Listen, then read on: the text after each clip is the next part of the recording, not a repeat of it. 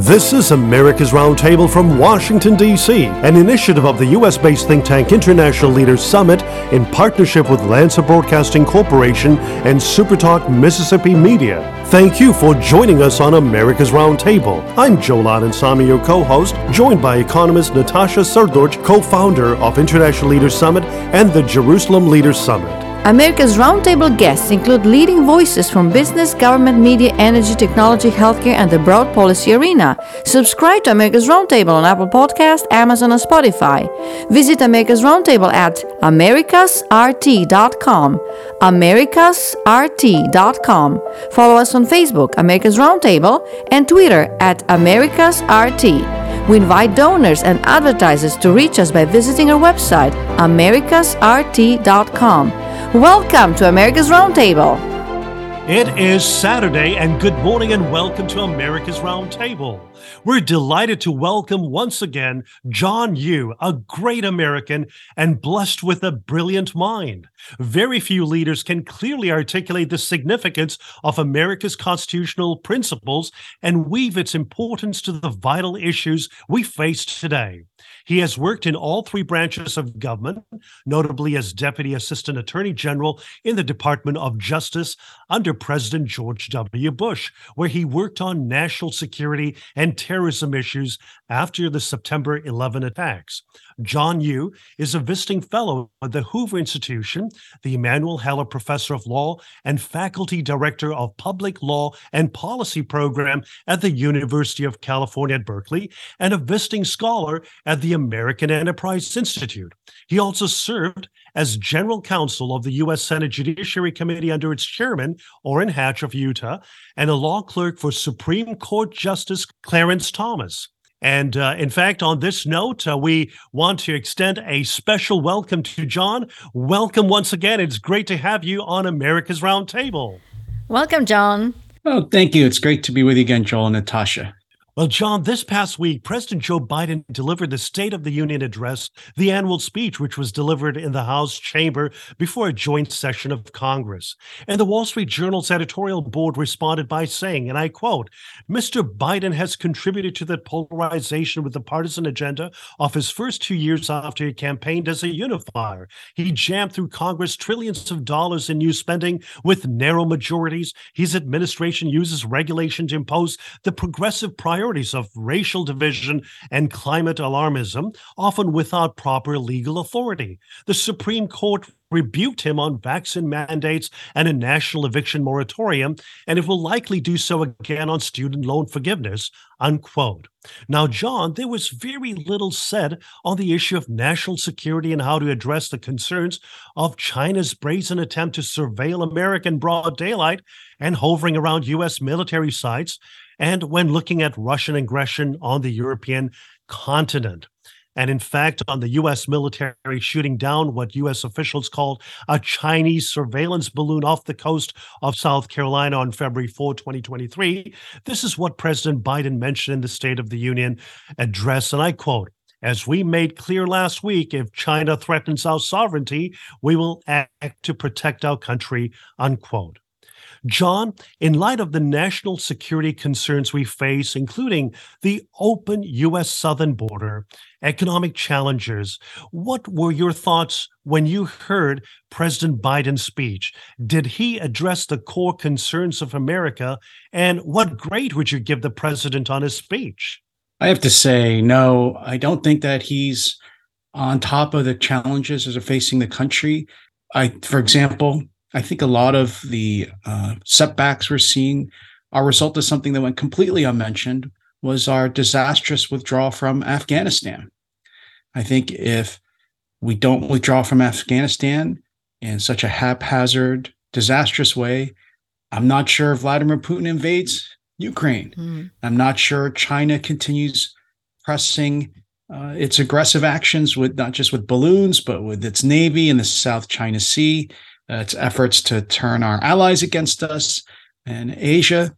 I can see why, if you look at the polling, a majority of Americans don't want Joe Biden to run for re-election. Majority of Americans disapprove of his performance as president. Why? I think not just foreign policy, but as you mentioned, he campaigned 2 years ago that he would be a moderate, that he would try to bring the country together, try to heal divisions. And as you say, when you look at domestic policy, he has tried to drive forward an extreme agenda, which clearly a majority of Americans don't support, because if they did, he would not have to resort to these extraordinary executive actions, executive orders, as you mentioned, trying to cancel student loan debt, trying to force everyone to get vaccination, trying to stop evictions. If a majority of Americans support that, then he should go to Congress and ask for legislation. Instead, he claimed powers that he didn't have, and he's suffered defeat after defeat at the Supreme Court. I think that shows, if anything does, that he's gone out so far on a limb to press this progressive agenda that he's lost the support of the middle of the country. John, on Oversight Committee in Congress, as a regular featured guest on Fox News, you were recently on a program which highlighted America's COVID responses program, government overspending, the forced vaccine mandates, the U.S. southern border crisis, immigration laws, and the Biden administration's insistence on wiping out student loan debt. John, you mentioned that the Biden administration has refused to pursue common sense policies, instead pushing its ideological beliefs, a progressive agenda, unlike what we have ever seen before, and which is contrary to what the vast majority of Americans believe in. And now House Republicans on Capitol Hill are leading investigations and holding hearings on a myriad of issues. John, as one who used to help in running oversight committees, what is your advice to members of Congress, specifically members of the House of Representatives, as they address a plethora of important issues? And from your perspective, what should be the top priorities for the American people? I'm glad you asked me that, Natasha, because it also forces me to answer part of the question that I didn't answer from Joel too, which is he mentioned the border. And some people may wonder, why is there so much talk about the border? Why is it so important? And it's a great example, unfortunately, great example of how this administration puts ideology ahead of common sense and the policies most Americans support. We're a sovereign country, and sovereign countries control their borders. I think a majority of Americans don't like what's happening along the southern border, where you have more than 2 million people now a year crossing the border illegally. President Trump, this is not like a natural disaster. The Trump administration, through a variety of policies, agree or disagree with President Trump, he did succeed in controlling the southern border and stopping the huge flows of illegal immigration across the border. But the Biden administration, I think, captured by this woke ideology, born in our schools, in our universities, believes that borders are racist, believes that our immigration laws are racist, and they're clearly not enforcing them. That's an example. I think the American people see the videos, they hear the numbers, and I think they realize this president, or at least his administration, is not committed to following a common sense policy at the border that could solve this problem that had been pursued for many years before, and instead is just given into progressive ideology at great harm to the country. Right. John, the topic of classified documents in the possession of President Biden, former President Trump, and former Vice President Pence have made headline news. The FBI raid on former President Trump's residence in Florida appeared in real time and was broadcasted on television media channels. The Hill recently reported, and I quote, "Congressional leaders for weeks have been calling on the Biden administration and law enforcement officials to provide more information about the documents to Congress. Figures such as Senators Marco Rubio and Mark Warner have chastised the Biden administration for what they say is opaqueness on the documents." Unquote. John, you have raised concerns about classified documents kept in unsecured locations and its impact on national security. In fact, you raised concerns about the private email server at Mrs. Clinton's home when she sent and received classified materials. John, firstly, was there a double standard by the Biden administration in how it treated former President Trump? and what should be done in this area of ensuring that the rule of law is upheld? And secondly, can you give us more clarity on what exact criteria should be applied for the materials to be considered classified versus unclassified, and what conditions have to be met in order for the president to declassify the documents? Because it's obvious that only President Trump had authority to declassify the documents and not the Vice President Clinton, Biden, or Pence. As you can see, I'm going to keep doing this, answering your question from 2 questions ago.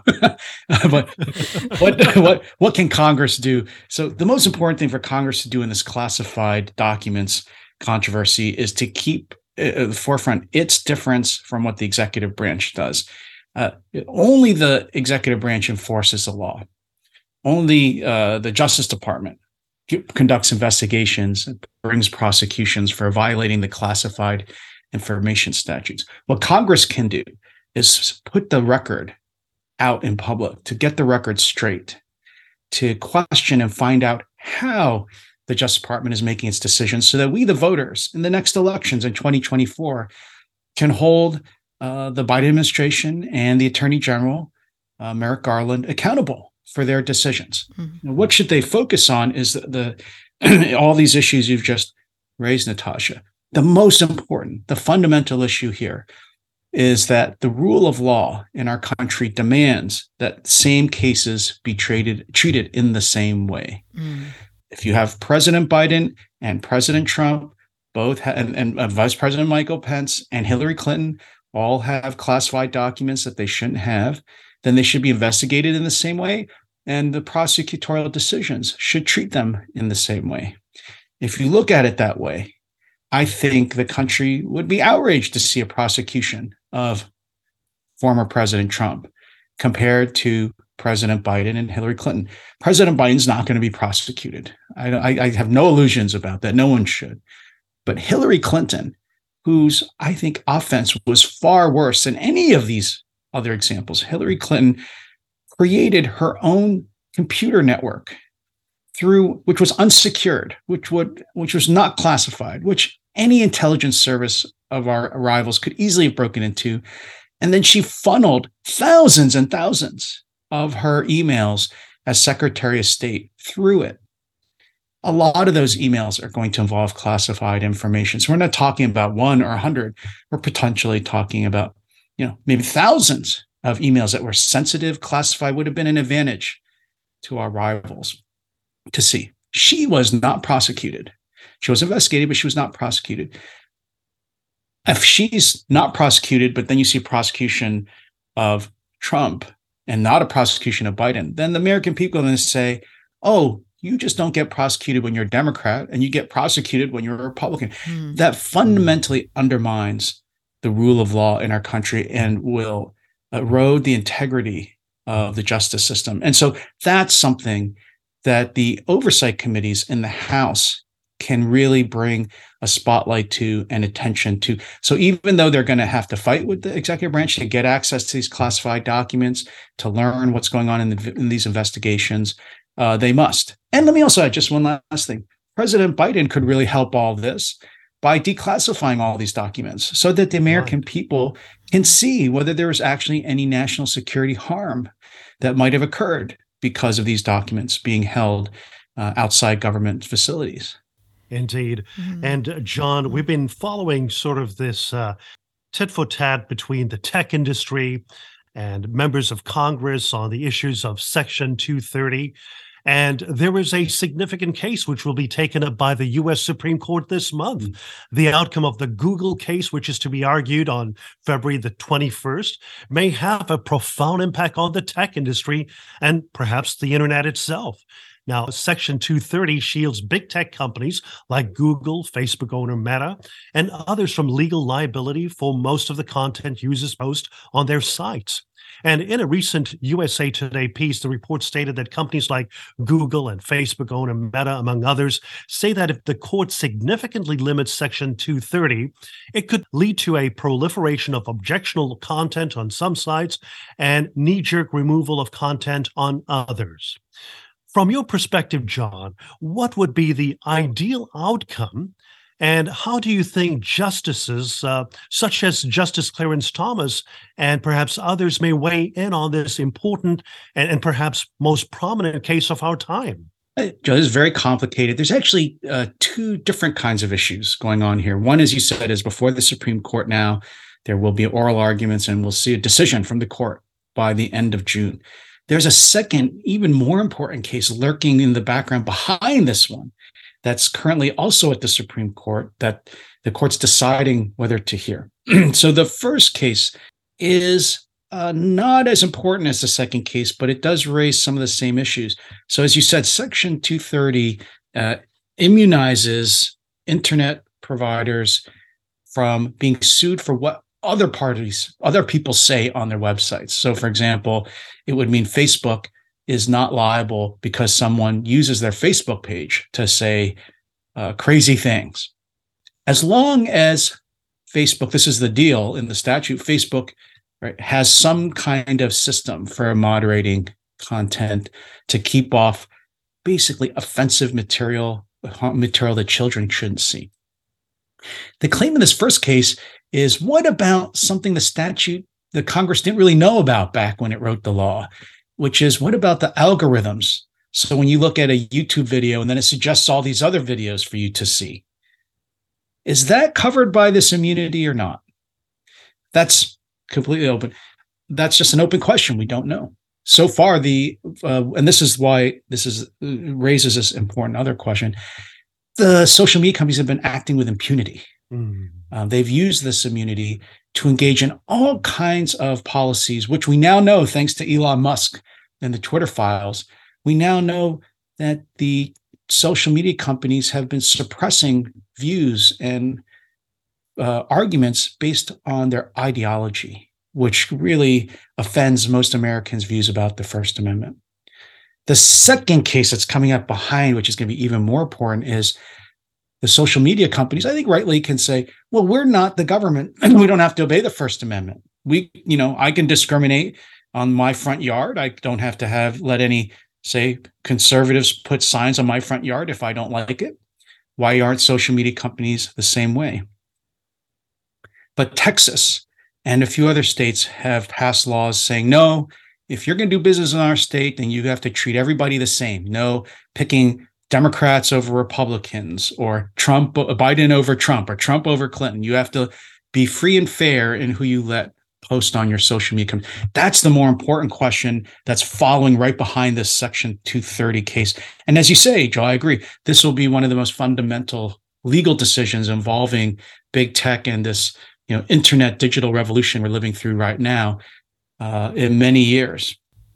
Right. This reminds me, John, of what happened with actually big tech hiding the fact that classified materials were found at the residence of Joe Biden in Delaware and the Washington-based think tank until after the midterm elections, while also hiding information about Hunter Biden's laptop and corruption, which was revealed only after the 2020 presidential elections. So they have power to sway elections. I mean, therefore, this has to be regulated.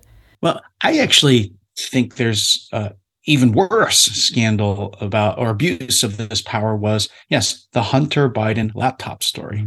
We now know that it was all true. Right, exactly. Hunter Biden's actually out now suing people for stealing his laptop and publishing his private information, which is, you couldn't have a better concession and admission now that it was his. Because if it wasn't his, you can't sue people for publishing fake information. Right. So he's basically admitted there's, but nevertheless, social media went ahead and tried to suppress the story in the New York Post back during October, I think it was early October of 2020 about this laptop, and tried to prevent people from finding stories about it, tried to pull the stories down. Could not have a better example of how big tech intervened in our politics, may have changed the outcome of the election. Right. And I don't think they should be allowed to get away with it. I mean, if they want to do that, I guess they can, but not if they're receiving all this, as Joel's pointing out, this immunity from being sued that's provided by the government, They should not be allowed to coordinate with the government in the way they have. The more they coordinate with the government, then the more they're subject to the First Amendment. John, can you give us more clarity on what exact criteria should be applied for the materials to be considered classified versus unclassified, and what conditions have to be met in order for the president to declassify the documents? Yes, that is an important distinction between the Biden and Trump cases, and even the Hillary Clinton cases, because all classification of any document ultimately stems from the president. It's the president's authority that created the whole system of classification. Actually, it's not done by Congress. Now, Congress makes it a crime to leak important national defense information, but it is the president who creates classifications, and the president can declassify any document that he wants. So the question with the Trump case, President Trump has raised this as a defense, is I declassified all those documents at Mar-a-Lago. His problem is that he needs to show proof that he actually did it. I don't think you can just imagine that you declassified the documents. You want to record it in some way. But if he did, it's up to him. It's not reviewable. If there's some rule he had issued that said anytime I take a document to Mar-a-Lago, it's automatically declassified, that's fine. Then he's committed, I would say, it's impossible for him to have committed a crime then. The problem with Joe Biden is that many of the documents he has are not from when he's been president. They've been from when he was a senator. And you have to ask, how did he get those documents in the first place? Because having worked in the Senate as an aide, senators, unlike the president, don't keep classified documents in their office and carry them around within the Senate building. They have to go to a special room where all the classified documents are kept. How did he get the ones from when he was vice president? Again, how did he remove them? But he also doesn't have available the defense that President Trump would have, that he could have declassified them. Senators can't declassify information, and in most cases, vice presidents can't either.